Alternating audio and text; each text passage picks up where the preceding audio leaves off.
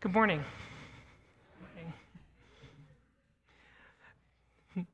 For those who don't know, or as Aaron said, my name is Tommy Langjans. I am going into my third and final year at Western Theological Seminary this coming fall, and am seeking ordination into pastoral ministry in the PCUSA. So, as you can imagine, I love any chance that I can get to preach. So, just really thankful to Caitlin and to Chuck for helping connect me this morning, and also super thankful to Aaron for helping prepare me for everything that I need this morning. So with that, let's pray together.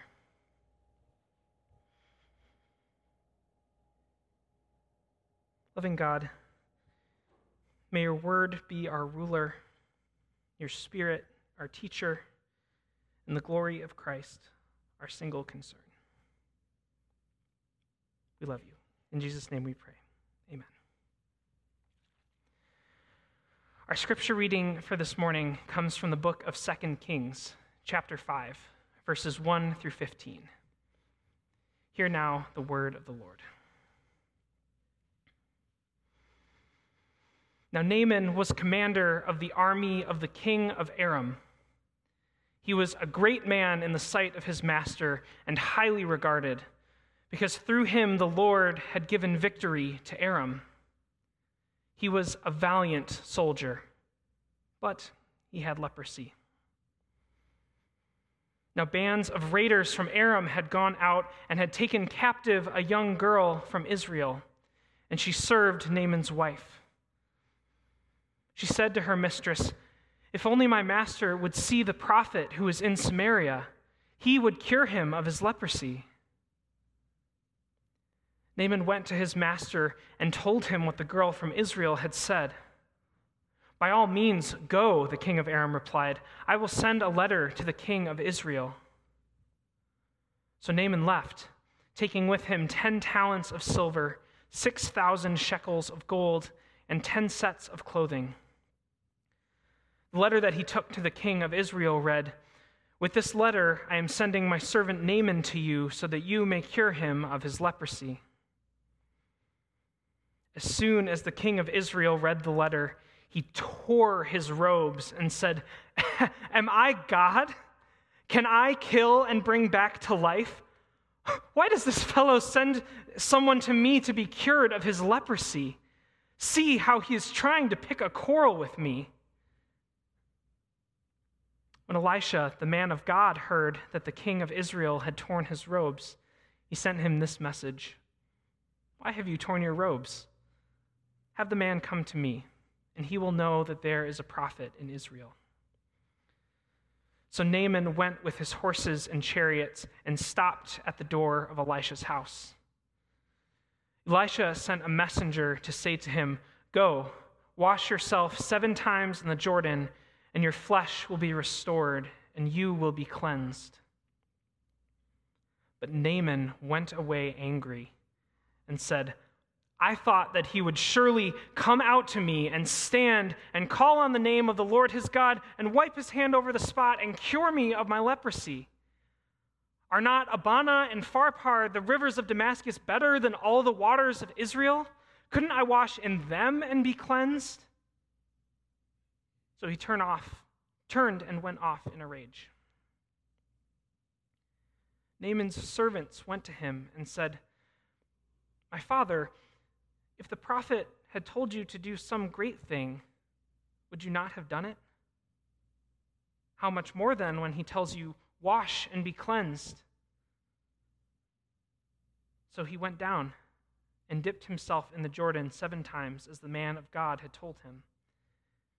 And his flesh was restored, and he became clean.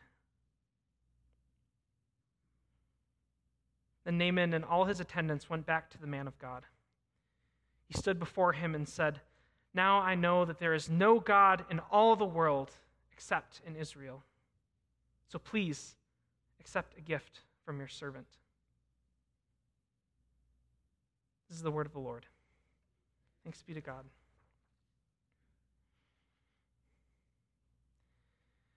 There was a group of high school students getting ready for the first performance of their spring musical. The high school was in an area with a very high Christian population, so over time, a tradition began to form. Before every show, they would pray and sing a worship song together before going on stage. You didn't need to participate, of course, but if you wanted to, it was there. One year, the students began circling up to pray, and one of the lead actors left the room right before the prayer started. And it was weird. This student was known for being very public about their faith and had a lot of friends at the school, especially the kind of friends that would be in that prayer circle. So after the prayer, someone went outside to check on this student and make sure everything was okay. And the student who left said something like this: "I get so frustrated when I walk into that room and see people who have prayed maybe 3 or 4 times a year in this room, and that's the only way they know God. So I left because I don't want to support that."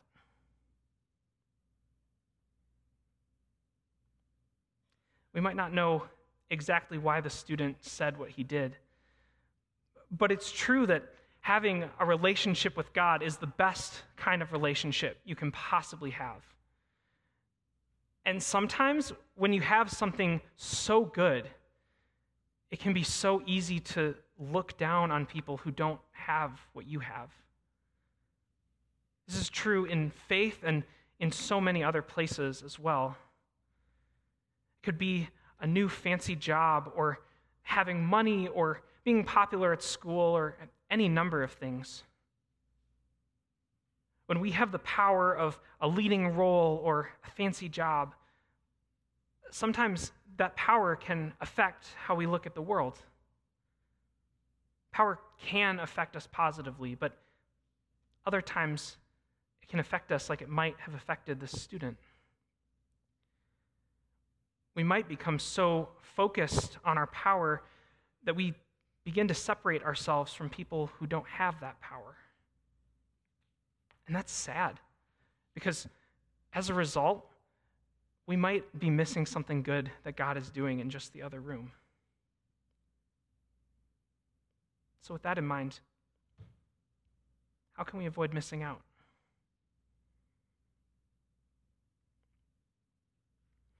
In our scripture passage for this morning, a key theme of the story is power. Who has it and who doesn't? In terms of worldly power, and I'm going to give you a scale here on the side. It's improvised. We're just going to have to work with it this morning. In terms of worldly power, the king of Aram sits at the very top of the scale, and right underneath him is the king of Israel. This is because, according to hints in the story, Israel had lost in a military conflict with Aram. So when Aram sends a letter saying to Israel, hey, do this, Israel had better do it, or else Aram might send their military back. Right below both of these kings is Naaman, who's the commander of Aram's army. In Hebrew, Naaman is referred to as an ish gadol, a great man or a big man. The word gadol indicates not only size or physical strength, but the size of one's power or influence.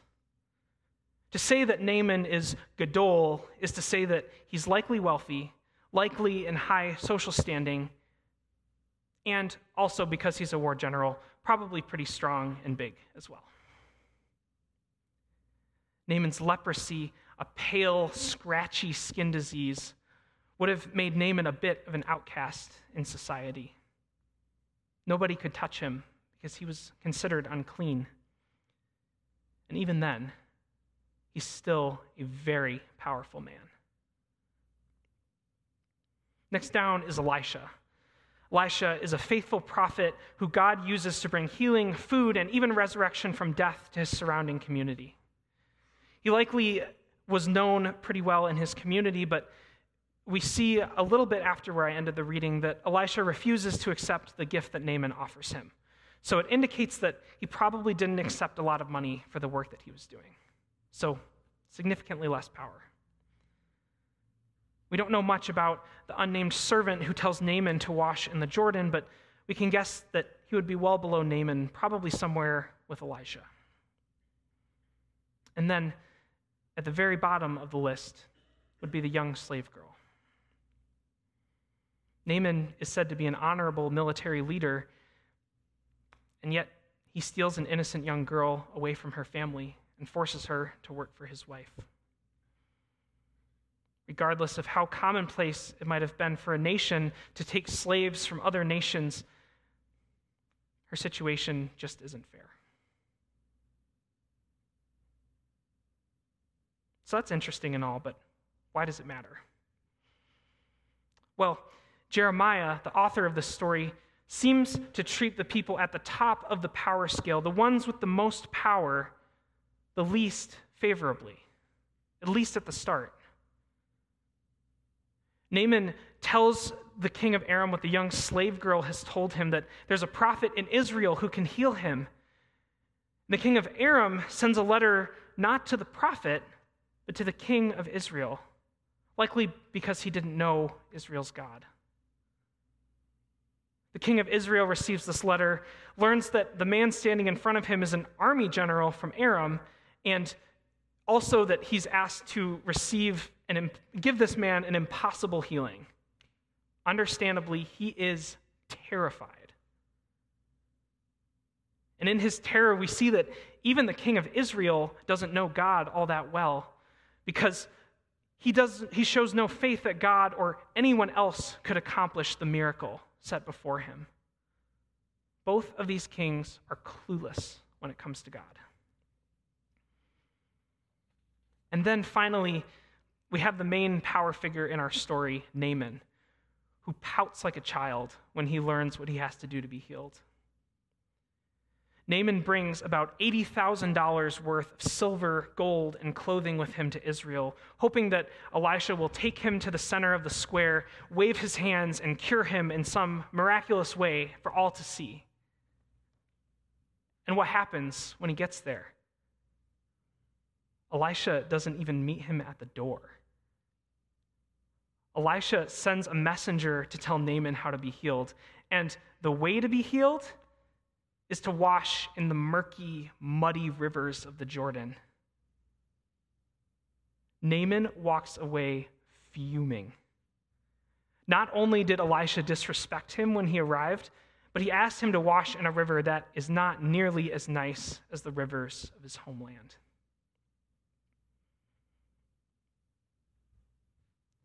The amount of context you need to understand what's going on in this story is huge, and it makes it very difficult to relate to on a first read. But after looking at the correlation between power of being Gadol and being close to God, the two things almost feel like opposites in this story. It would be a stretch to say that everyone who has power or influence is also far from God. We see God work through people of all social classes: kings, the poor, sinners, priests, warriors, tax collectors, fishermen, and everyone in between. And yet, Naaman's pride in his power makes him so offended and frustrated that he almost misses out on being healed. Friends, we might not have the power of biblical kings or army generals, but many of us likely have power or influence somewhere in our lives. There are a lot of different kinds of power that one can have, from political power and wealth to maybe serving as an elder or deacon on a church leadership team to simply having a friend who trusts what you say. And there are a lot of ways that we can accidentally become obsessed with that power. When we begin to center our sense of self-worth on the power that we have, or the things that we've achieved maybe, then like Naaman, we might become so obsessed with what we deserve from the world that we'll miss out on what we need from God. Our pride might prevent us from healing.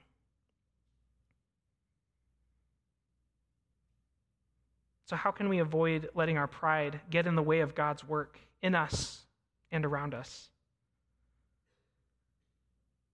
There's a myriad of ways to approach this question in Scripture, and Naaman's story suggests a unique answer to that question. First, let's look back at where Naaman's journey first began. Naaman doesn't learn where to get the skincare routine he so desperately needs from the kings or from any government officials. The whole journey starts with a young slave girl. One kind suggestion sets Naaman's journey to God in motion. And then, after Naaman learns what he'll need to do and starts pouting, it's the unnamed servant who puts things into perspective for him. The soldier reminds Naaman how badly he wants to be healed and how easy it is to just wash in a river. And Naaman listens. He goes down into the water, probably with a fair deal of skepticism, and his leprosy is washed away. We often expect the powerful or skilled people at the top in the story to influence the events of the story the most. But in this story, Naaman's healing happens because of the people with the least power. The young girl shows Naaman that he can be healed. Elisha shows him how to do it, and the unnamed soldier gives him the final push into the water. So maybe if we start listening to the people we would normally ignore or look down upon, we'll find that God has given them power and wisdom that we don't have. God works through all types of people, so maybe if we seek out people with less power and listen to what they have to say, God can take the scratchiness of pride and frustration and wash it away. No story captures this dynamic quite like the movie The Emperor's New Groove. In the movie, Cusco, the egotistical emperor of Machu Picchu, plans to build a summer home called Cuscotopia on the land of a humble farmer named Pacha. Cusco is so obsessed with himself that he fails to listen to the citizens of his empire, and we see him brush away their concerns in favor of his own. Then, his former advisor, Yzma, turns him into a llama and steals the throne away from him. Cusco is forced to ask Pacha to help him reclaim the throne, and Pacha, hoping to save his home, agrees to help. The journey is not easy. Cusco continues to look down on Pacha, and Pacha leaves Cusco to fend for himself a few times after Cusco says some very unkind things to him. It takes a while, but Cusco eventually begins to listen to Pacha and starts to care about him and his family. After Cusco and Pacha overthrow Yzma and Cusco turns back into a human, Cusco decides to let Pacha keep his land and builds his summer home on a hill right next door to his new friend. I'm fairly certain God's not going to turn us into llamas. But conversations with people who are different from us are not always going to be easy. Sometimes learning to listen well to someone else takes time. And sometimes we might say something that makes the other person want to leave, or vice versa. But if we can find the patience to stick with it, to apologize when we mess up, and can be willing to learn from others, God can speak to us in ways that we would have missed otherwise. Through that speaking, God can transform us into people who know how to love our neighbors well, regardless of who they might be. Naaman shows us just how radical this transformation can be. Naaman originally expected Elisha to show him respect by coming and standing before him.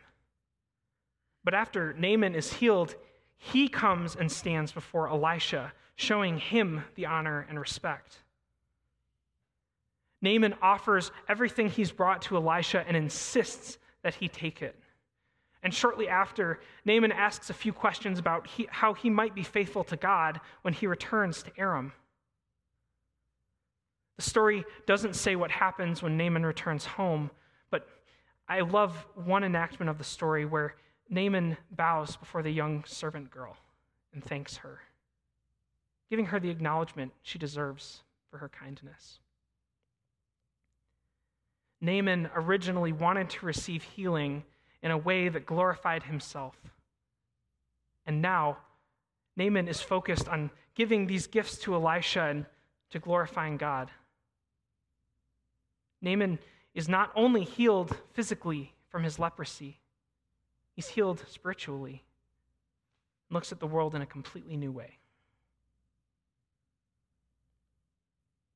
So friends, as we go from this place today, may we remember Paul's words in Galatians 3:28. There is no longer Jew or Greek. There is no longer slave or free. There is no longer male or female, for all of you are one in Christ Jesus. Pride tells us that we're not one, that some people are better than others.